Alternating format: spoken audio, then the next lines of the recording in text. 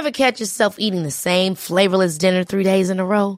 Dreaming of something better? Well, HelloFresh is your guilt-free dream come true, baby. It's me, Keke Palmer. Let's wake up those taste buds with hot, juicy pecan-crusted chicken or garlic butter shrimp scampi.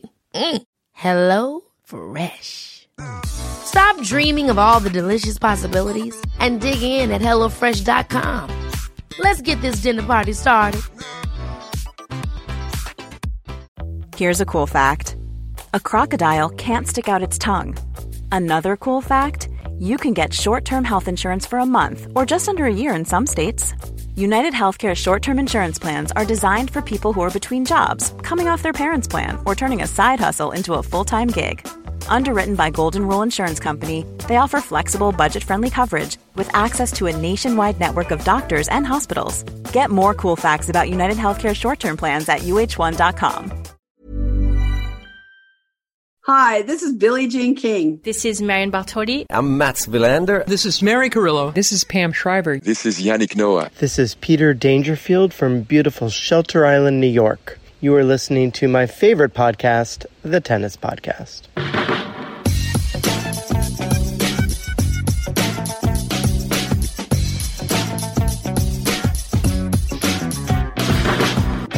Well, thank you very much, Peter, from New York, which is a city that I've already started talking to Matt about in the pre-chat on this podcast, because I'm already looking forward to booking the accommodation for there in what, about 10 months' time, because we've already done the Paris accommodation today, because I can't stop myself now that I've started looking at places that we're going to go in 2023. I can't wait. So, Peter, it's lovely to have you as a friend of the Tennis Podcast. It's lovely to have you introducing this show.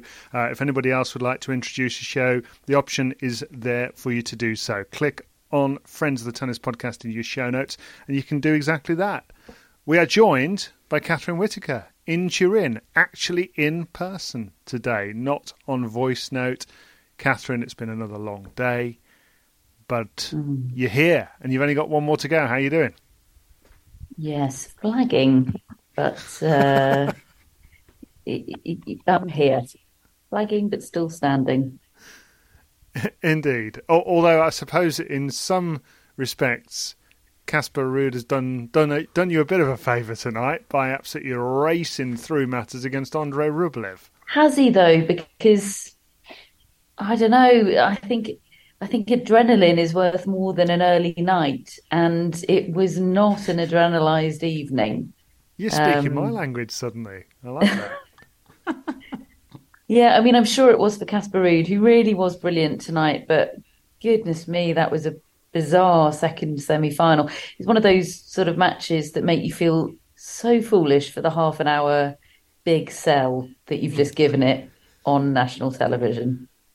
You didn't predict that Rublev would win on last night's podcast, Catherine. So, let's keep this in perspective. I did on a private text, though, didn't I? Thanks for not outing that. But I was going to not mention that. But between the two of us, poor Andrei Matt was Rublev. looking on. I mean, what question for both of you here, Catherine first. What percentage of what you saw tonight from Rublev in terms of a 6-2, 6-4 defeat was down to fatigue of yesterday? Obviously, Casper Ruud's had a lot more time to get ready for this thing. No, I don't think it was fatigue at all. I tell me if you disagree, Matt or David. I think it was all mental tonight. Yeah, I think it was a classic illustration of how mental this game is. In fact, Casper Ruud's playing brilliantly until he gets close to the finish line, and then suddenly the world's most improbable comeback seems on. But only ever so briefly, because as soon as Andrei Rublev then starts to think, oh, hang on, I'm not down and out, Ruud serves the match out to love. He's 2-all, he's 40-15, and then there is a total and complete collapse from Andrei Rublev.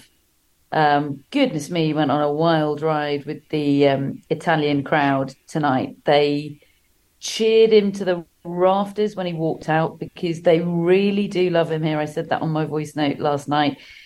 They've taken to him. He suits this crowd. Heart on the sleeve, rough around the edges, but, emoting every step of the way. And they're all gasping at his forehand. There's something about the acoustics in the stadium, and obviously it's a quick court as well. His forehand is making a sound that no other shot this week has been making. I'm sure if Carlos Alcaraz were here, then maybe some of his shots would be making the same sound. But that Andrei Rublev forehand is, there's just been something on it that's made everybody gasp. So they've really taken to him and gave him a rapturous reception. And then it all goes a bit quiet and awkward when he loses four games in a row to lose that opening set 6-2. And then he's 4-love down in the second set, and he's starting to get booed. And then he breaks the Casper Ruud serve, and suddenly they're chanting Rublev, Rublev. It was a wild ride, brief, but wild. That's the thing, is that they managed to make something of even a pretty much damp squib like that. What was your reading of what you witnessed this evening, Matt? The same, really. I felt like Rublev was extremely disappointing. I really thought that he might build off yesterday and would go into this match with momentum in a way that Ruud had actually lost a bit of momentum because he had that weird dead rubber against Nadal and hadn't played a sort of live match since Tuesday. I felt there was a chance that Rublev would come out firing and Ruud would have to sort of work his way into it, but that just wasn't what happened at all. It was an okay start, as Catherine said, from Rublev. He was okay, he was 2-all. And then I think he lost 28 of the next 34 points, I think, in the middle of that match. It was just an absolute demolition. And I thought Ruud played really, really well. His backhand has got so much better. It just looks better. I always felt like he was too close to the ball and he would sort of scoop up on it and he wasn't able to drive through it, but he's really sorted that out. And it's now a pretty good shot. It's not as good as his forehand, but it held up really well today. He's got a nice slice as well, and I think we saw the best of Casper Ruud because he served well, as he's been doing all week. But everything we said about Rublev yesterday and this whole tournament, about how mentally resilient he's been and how he's stuck in matches, just all evaporated today in about 10 minutes, and that was all that was needed for Casper Ruud to stretch his lead. And yeah, I mean, Ruud has now reached the final of 3 of the 5 biggest events of the year, which was definitely not something I don't think anyone saw coming. He didn't even play the Australian Open because he was injured. God knows what he might have done there. I forgot that. And now it's just a question of whether he can actually go on and win one. It's not like his task gets any easier. He's played Alcaraz and Nadal in those big finals. Now he gets Djokovic. I'm just thinking of Catherine's adrenaline, and I think either matchup against Djokovic doesn't feel like a very adrenaline-worthy match, but I do think Ruud will have a better chance than Rublev of making it close, because we saw in the group stages that Rublev doesn't seem to have what it takes at the moment to get anywhere near Djokovic. I think Djokovic will still win tomorrow, but Ruud feels fresh and he's playing well. Feels like he's ready for the challenge. Do you think, Catherine, he's anywhere near ready mentally, Ruud, yet? Because what Matt's just reeled off there is a man who should be believing in himself at the very highest level pretty much now. To get to 2 Grand Slam finals in a year and the ATP finals final where you've got to come through all these players. And yet I'm still not convinced that he takes to the court against Novak Djokovic truly believing he can win.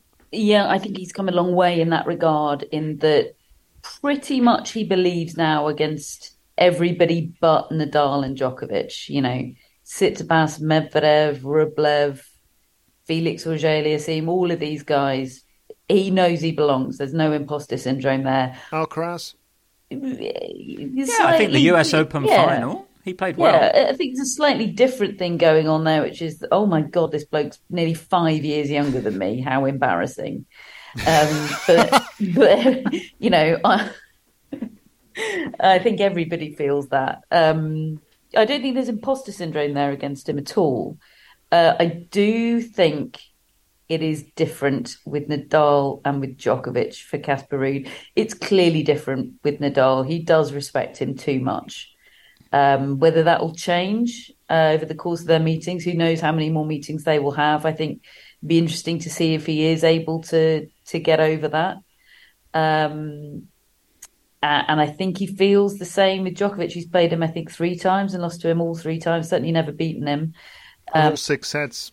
All 6 sets, yeah. And he did I've just spoken to him, but he also did an interview with Richard Connolly for the ATP on the court, and he spoke glowingly about Novak Djokovic, but too glowingly, I think. I do think those 2 guys are on a pedestal for him.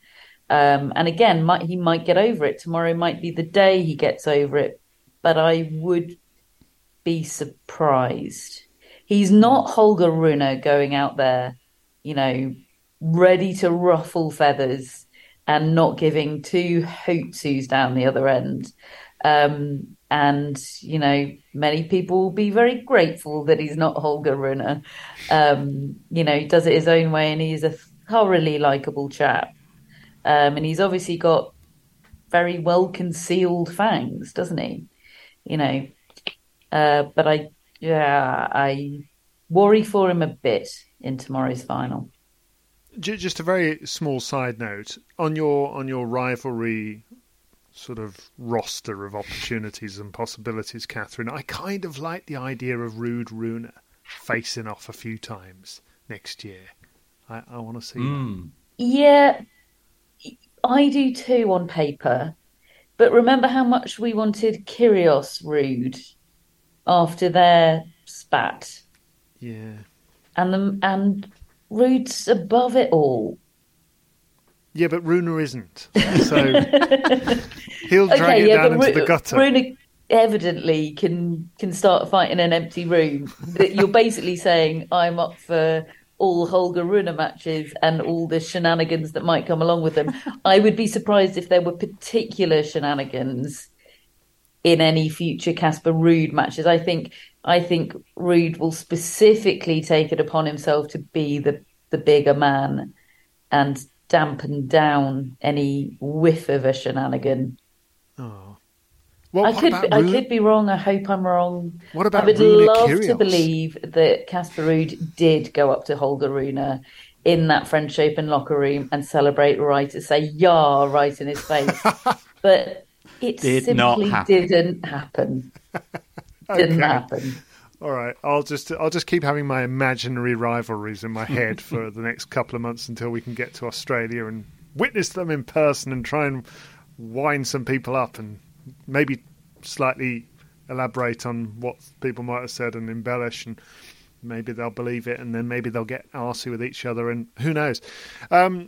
The match that took place in the afternoon in the singles, I didn't get to see, between Novak Djokovic and Taylor Fritz, because I was out with my 10-year-old son watching him play tennis in his match.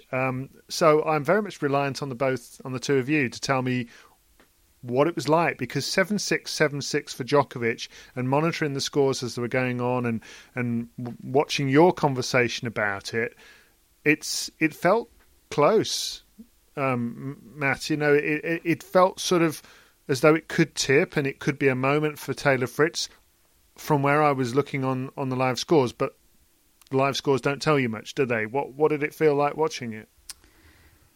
It was close. It definitely was. I sort of wondered how the Medvedev match would have affected Djokovic, and I think we saw him kind of in a survival mode today. Like, he wasn't playing that well, and he said that himself. He was fighting through. I think he said in his interview with Richard Connolly on the court afterwards.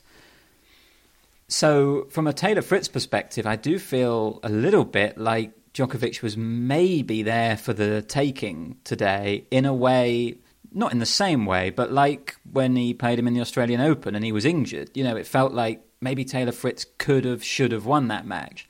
It wasn't quite that extreme today, because what Djokovic did do was play very, very well when he needed to in the tie breaks, and particularly in the latter stages of the tie breaks. He just saved his best tennis. In the first set tie break, it was a couple of big forehand winners when he needed them. And then in the second set tie break, he did that classic thing of losing the most epic point of the match, the one that will stay with you forever. It was just an absolutely incredible rally, and Fritz gave this extraordinary reaction afterwards. And I thought, right, this is the moment. This is where Fritz turns it round. Describe it. Well, he just roared, didn't he? He just threw his arms up in the air and roared at the crowd. And looked to the heavens, yeah. Yeah, and I felt like he was sort of using all that energy, and he was going to then, take that and go on and win the second set.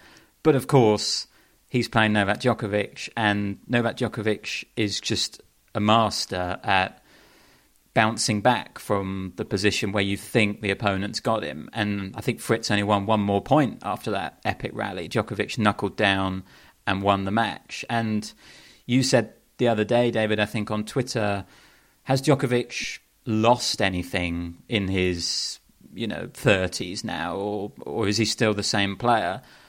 I think this was a classic example, this match, of what Djokovic has got so good at in his latter part of his career, winning when he's not quite at his best and just timing that best tennis for the key moment, doing just enough to win. And therefore, maybe it wasn't as close as it seemed. Maybe Djokovic did always have it in control, and it was just about getting to those important moments when he knew he could raise his level. But there were a few little physical issues again at the end of the first set. He was a bit hunched over. I do think there's a reason, maybe, that, in his 30s, he hasn't won this tournament. It's a lot of tennis in a short space of time against the best players in the world.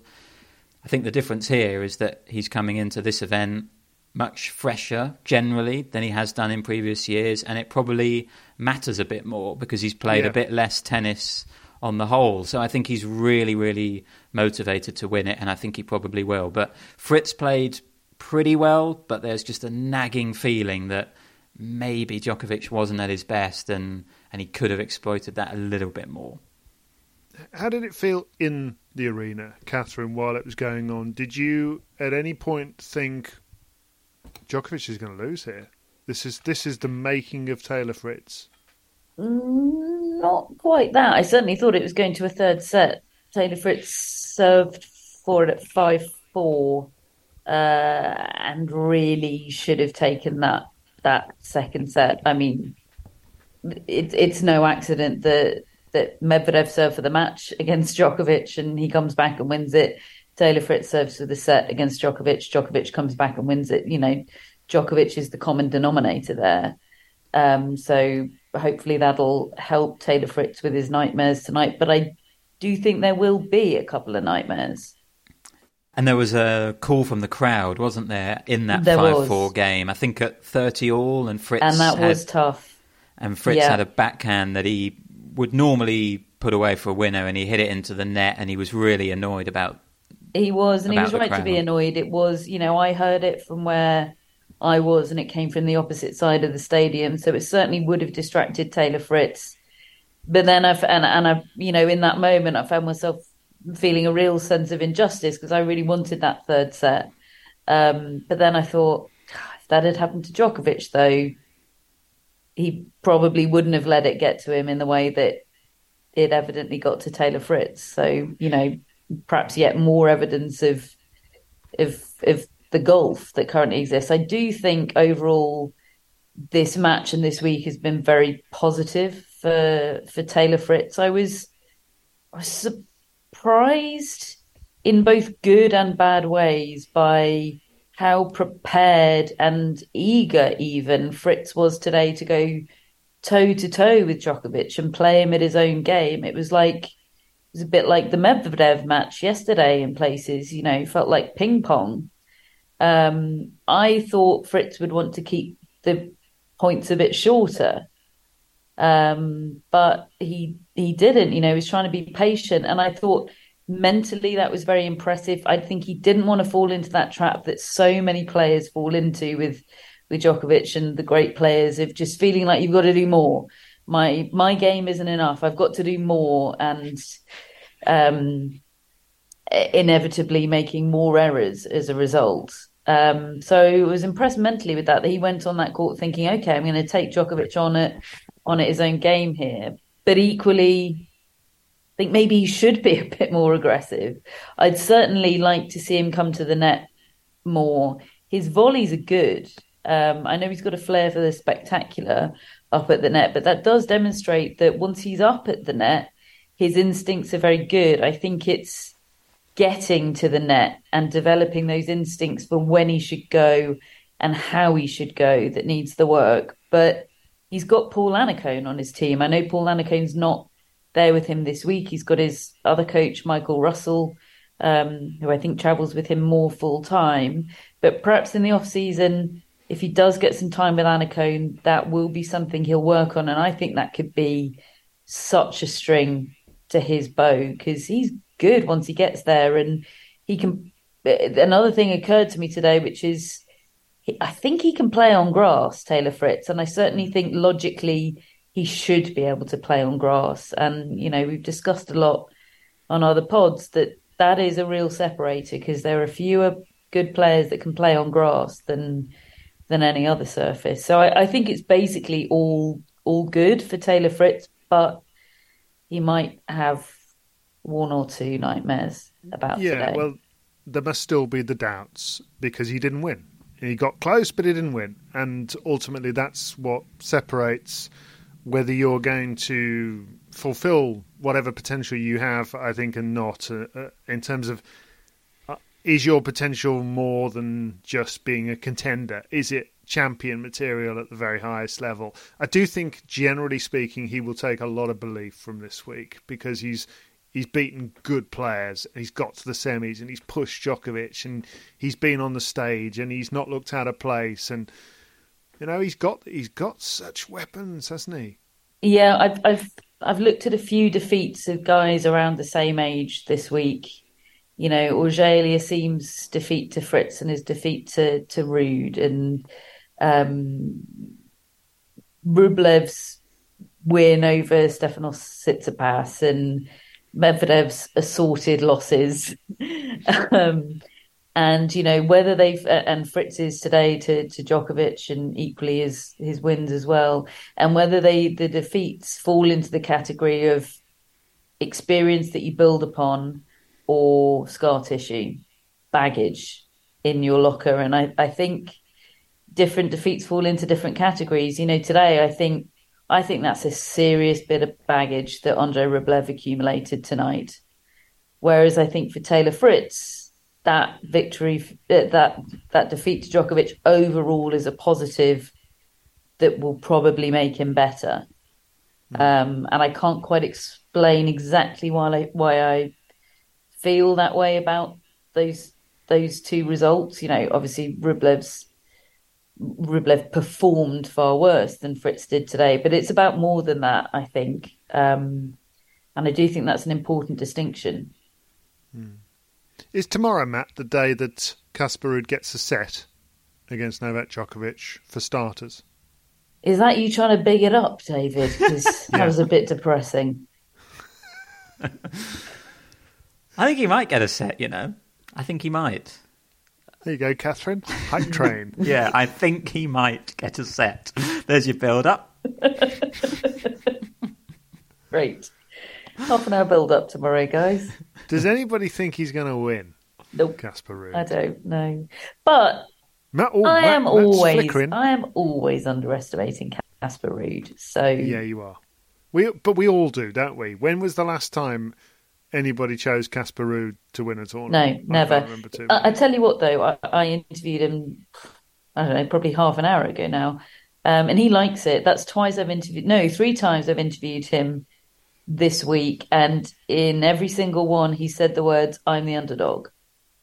You know, in the one tonight talking about Djokovic, and I heard him say it in the interview that he did before mine, he said, the rankings might say that I'm the favourite, but I'm definitely the underdog. He said that to me ahead of his match against Nadal. Now, he's right on both occasions. You know, he was the underdog against Nadal. He's the underdog against Djokovic, but equally, he doesn't need to say that out loud, does he? He's definitely, I don't know, I think it plays into his hands to be the underdog. I don't think he minds that people underestimate him. I think he's fine with that. I think he might be fine with everything, apart from his dog occasionally barking. That was the question, wasn't it? What makes you angry, Casper? His dog occasionally barks. In the interview that he did just before mine, by the way, there was the loveliest moment when Andrei Rublev emerged from the locker room on his own, no entourage around him. I'd love to know the events that preceded it, whether he'd already had a debrief with Fernando Vicente or whatever, or destroyed the locker room. Who knows? But he came over and he looks like such a big kid, Rublev.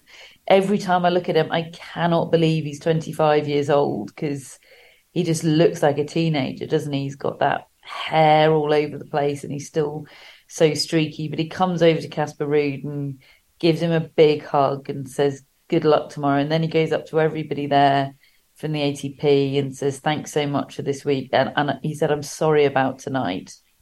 Oh, bless. I know. I really like Andrei Rublev, and I just want him to be okay. I bumped into Matt Futterman tonight of the New York Times, and he said he's like your daughter's mate that's a disaster. But he'll come good in the end. He's failing all his exams. He hasn't got into uni. He's dabbling in stuff. But he'll be all right in the end. In 10 years, he'll be a management consultant with a proper haircut. But at the moment, he's trying to get it going in a band that really isn't very good. Yeah, he's still in the One Direction tribute band. Going in a band that wasn't very good. He's actually done that. I just want him to be okay, and I worry that he's not. Anyway. Whereas Ruud is the complete opposite. He's got everything in line and everything together, and he's just ticking off all the boxes. Yeah, he's the guy that took his GCSEs a year early. Yeah. But he's going to have a midlife crisis at some point and go off the rail. No, he's not. He's absolutely not, David. He's going to be fine. Still 20 years till midlife crisis. I know, because I'm going through one. Anyway, actually, one other quick question before we get on to doubles, Catherine. You mentioned Rublev was a real favourite of the crowd. What were the crowd doing during Fritz and Djokovic? What was the sound telling you?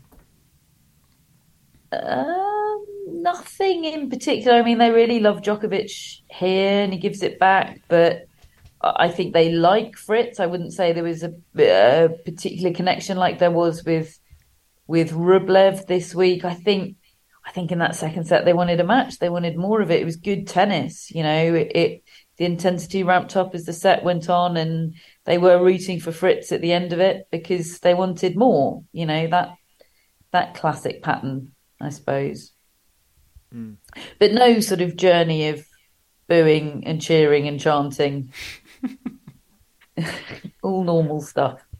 Fritz has definitely given us enough to get interested in, I think, for next year, and I hope that he can take it on, because there are so many players that have got something that make you feel that there's more to come. And in my little mini cub pack hunter theory of watching Djokovic trying to achieve all he's trying to achieve whilst these terriers are running around him and trying to take his legs away, and I'm pretty convinced there's none. I don't think any of the ones that he might face early on are necessarily going to do the job on their own, but can you do it incrementally between you all? That's one of the big question marks. It's going to be fascinating. Oh, I don't think Holger Rune is bothered about being in a pack, is he? He is the pack. He doesn't want a team effort. No, I don't think so. But anyway, he might be there to pick up the pieces at the end. Put it this way, if he took out the legs of Djokovic and lost, and then, Yannick Sinner cleaned him up in the next round, I don't think Holger Rune would take that as a team victory. No. No.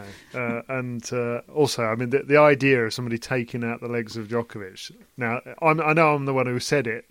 It seems absurd. He does not look like physically he's lost much at all. The fact that he got through that Medvedev ridiculous match yesterday, that he didn't need to even blooming play, and he won it in 3 hours plus, and then comes out and wins 2 tie breaks today. I mean, it's not normal behaviour. Well, classic Djokovic, really. The doubles today was featuring, first of all, Joe Salisbury and Rajiv Ram. They won through in their match against Wesley Koolhof and Neil Skupski. Yes, it was it was a tie-break set, wasn't it? Then it was 6-4 in the second. And they'll now face Nikola Mektic and Mate Pavic, who beat Lloyd Glasspool and his partner Harry Heliovara, which actually ended up being a really close match, didn't it, Catherine? Because, I mean, I wasn't really expecting that to be close the way the first set was going, but I think we've ended up with a really close final on paper.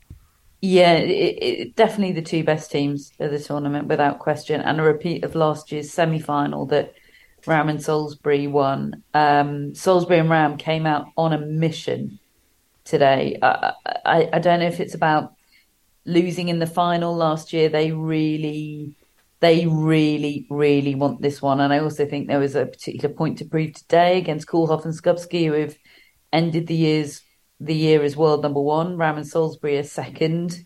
But of course, Koolhof and Skupski haven't won a major title. And Ram and Salisbury have, that's a significant absence from the Skupski-Koolhof CV. And this would have been winning this title would have been a notch closer. It would have been the biggest title that they've won together as a pairing. So I think they'll be pretty gutted, but Ram and Salisbury had an edge today for sure. They had a sort of slightly scary look in their eyes, like we are not to be denied. And in contrast, that second semi-final, Glasspool and Heliovara did, I think, suffer the effects of inexperience today. They came out and they did look tense and nervous, and it was error-strewn. And then towards the latter stages, Mektic and Pavic were taking it in turns to be very tight and very tense. It was almost like passing a baton between them. I think of Mate Pavic as the more tightness-prone one of the two, but Nikola Mektic had a real go at throwing it away in the tie-break. But it was like Mate Pavic said, okay, you have your moment, I'll take over now. And they were very deserving, I think, Mektic and Pavic, undefeated this tournament so far, and it hasn't been a great second half of the year for them. So this is a nice way to round off the season, and it's definitely the best 2 players of the tournament, 2 teams of the tournament in the final. Ryan Reynolds here from Mint Mobile. With the price of just about everything going up during inflation, we thought we'd bring our prices down. So to help us, we brought in a reverse auctioneer, which is apparently a thing. Mint Mobile Unlimited Premium Wireless. How to get 30, 30, bit to get 30, bit to get 20, 20, 20, bit to get 20, 20, bit to get 15, 15, 15, 15, just $15 a month? Sold! Give it a try at mintmobile.com/switch.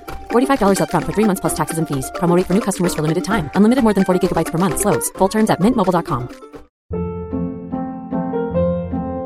Hold up. What was that? Boring. No flavor. That was as bad as those leftovers you ate all week. Keke Palmer here. And it's time to say hello to something fresh and guilt-free. Hello Fresh. Jazz up dinner with pecan-crusted chicken or garlic butter shrimp scampi. Now that's music to my mouth. Hello Fresh. Let's get this dinner party started. Discover all the delicious possibilities at HelloFresh.com.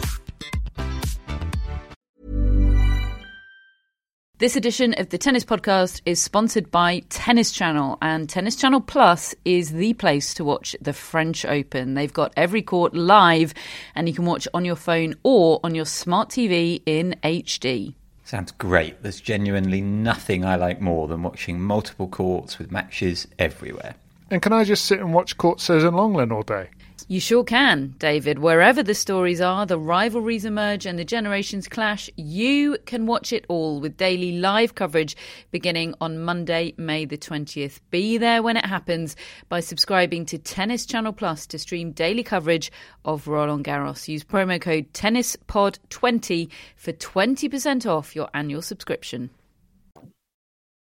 That final will take place tomorrow, before the singles final between Djokovic and Ruud. One of the features of your coverage today, Catherine, was you had Andrea Gaudenzi, the chairman of the ATP, on with you. Catherine had a good chat with him. Matt, you and I were watching that. What did you think of what he had to say, particularly, Matt, about his sort of vision for the sport?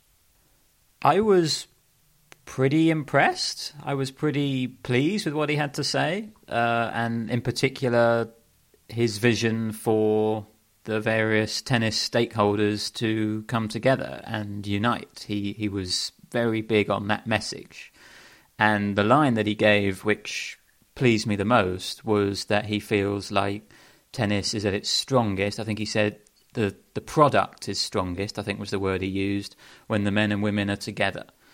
And for the head of the ATP to say that at the sort of showcase event of the ATP, where it's only men, I think was quite a strong message, really. And of course, he was referring there to the Grand Slam tournaments and the combined Masters 1000 tournaments, of which a big part of their plan next year is for, I think, Madrid and Rome and Shanghai are all going to be longer events, aren't they? More in the mould of Indian Wells and Miami that we've seen over the past few years. So I thought he spoke really well on that subject, to be honest. And, he sort of recognised the difficulty of it, that, people have been trying for years, but maybe now there's a bit more trying, I suppose. There's a bit more purpose behind those words. And I think in the end, it was a pretty positive message that he gave.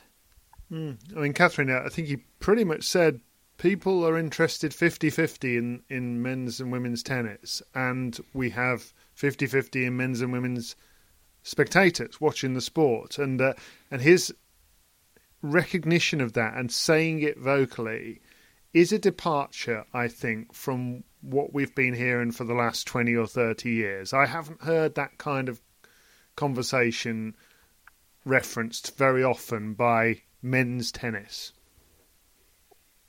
Absolutely not.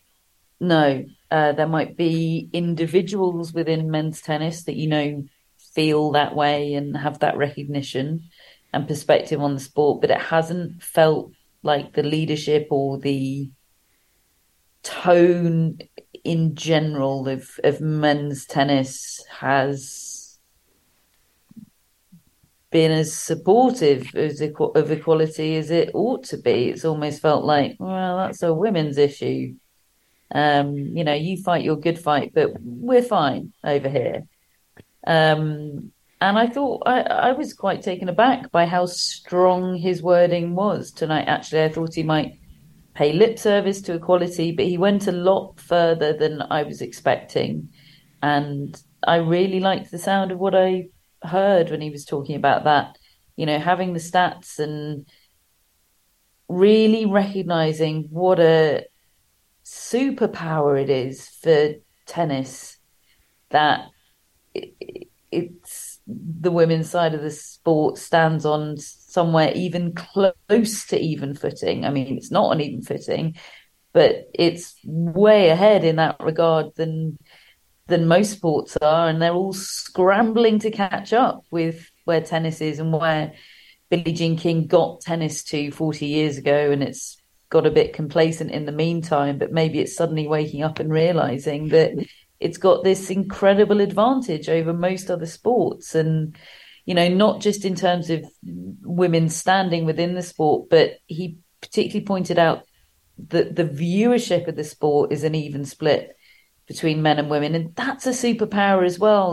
So many sports are desperately trying to unlock female viewership, not just women watching women's sport, women just watching sport. And again, tennis has that. It's there. Just tap into it. And he recognized that, they're sitting on this little gold mine. They just need to navigate the politics.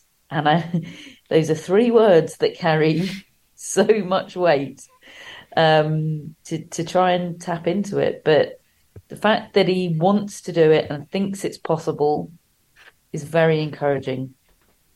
Yeah, I do think we wait for some hard evidence of that in terms of behaviour and actions, but at the same time, saying things out loud publicly matters, and that's what he did today. So fair play to him. And I actually think, I knew him when I was on the ATP circuit. We're the same age, and he was an ATP player when I was just joining the tour in the late 90s. I got to be honest, if somebody had told me 20 plus years ago that Andrea Gaudenzi is going to lead the ATP, I would have laughed in their face, because to me, he was a bit of a lad. He liked the tour life. But I noticed, and I think this might be significant, he left tennis. He left tennis for 15 years and made his name. He got himself incredibly well educated. He ran other businesses, and he's come back to tennis as a very different character post-career. And I think that that's pretty important in terms of, what he brings to the table now. So good luck to him. Be very interesting to see how things go, because as he pointed out to you in your conversation, he joined, then the pandemic started, and now the invasion of Ukraine, and there's been a lot going on. But, well, we'll see what the next stages of his leadership involve. So, I think, Catherine, it's time for you to go and get that sandwich you told us you need to go and get, and to get to bed, because it's after midnight your time, and you do have, though, a later start tomorrow, I believe, don't you? And actually a later start than would have been expected maybe a couple of months ago, because of a World Cup opening match clash. Yes, I've forgotten that's the reason. A little bit, hasn't it? Yeah, so the singles final is 7 o'clock local time, isn't it? Doubles finals at 4. Yet another reason to have complex feelings about this World Cup, Catherine. Human rights abuses? What human rights abuses? I'm having a lie-in.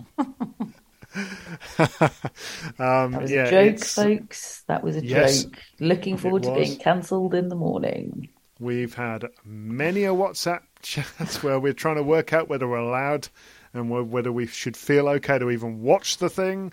But anyway, it starts tomorrow, and that means the men's or the singles final is going to be at 7 o'clock local time in Turin.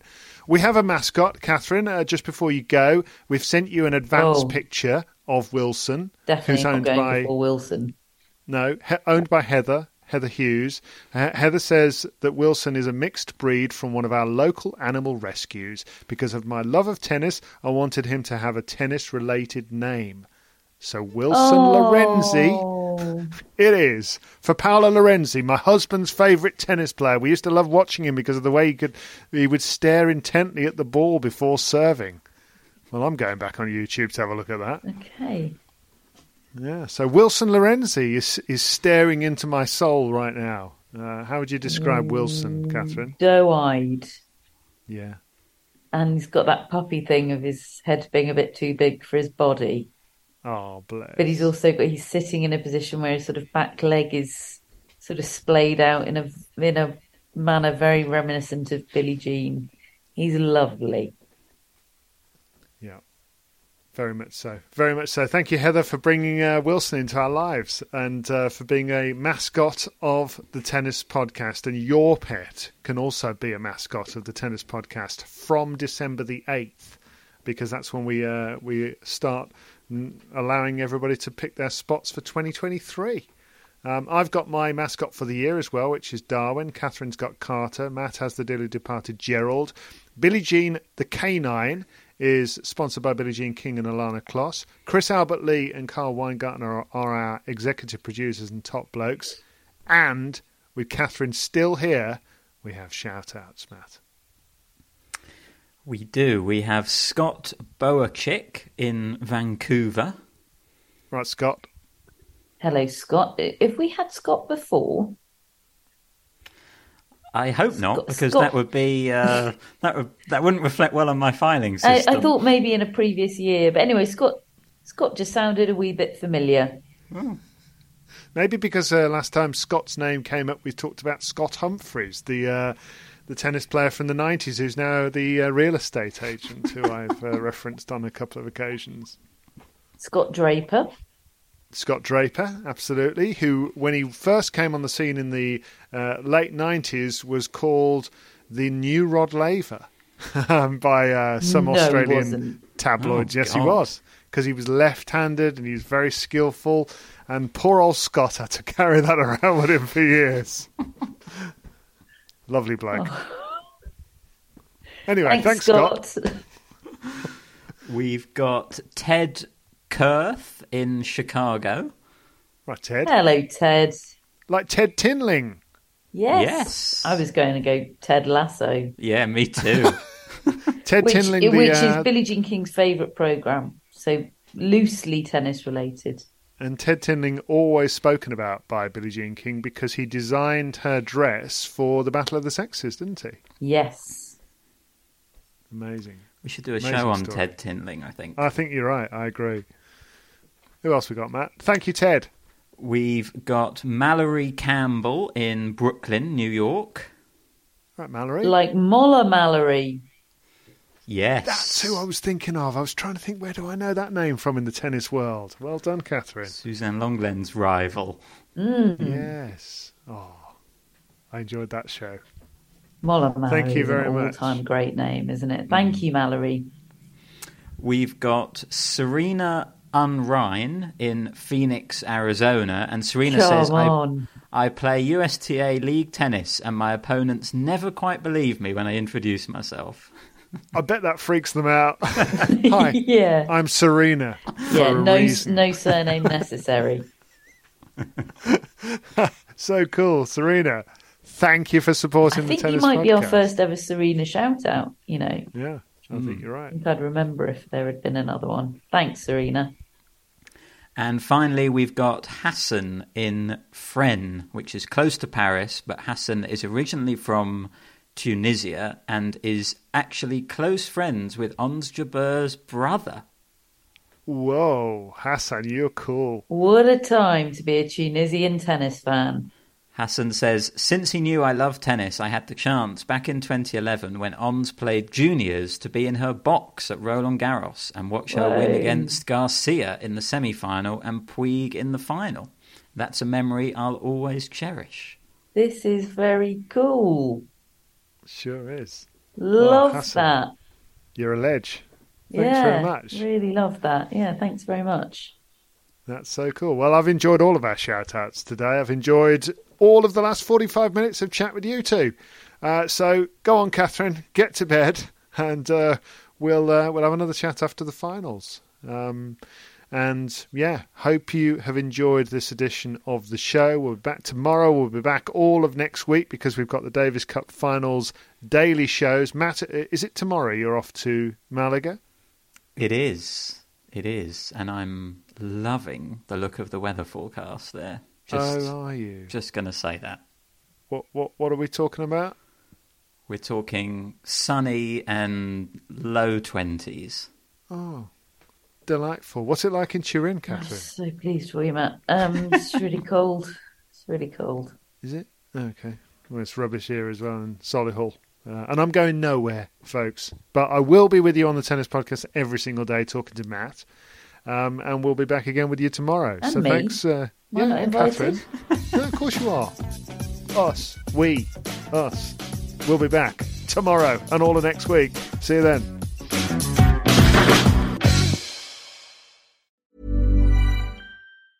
Ever catch yourself eating the same flavorless dinner 3 days in a row? Dreaming of something better? Well, HelloFresh is your guilt-free dream come true, baby. It's me, Keke Palmer. Let's wake up those taste buds with hot, juicy pecan-crusted chicken or garlic butter shrimp scampi. Hello Fresh. Stop dreaming of all the delicious possibilities and dig in at HelloFresh.com. Let's get this dinner party started.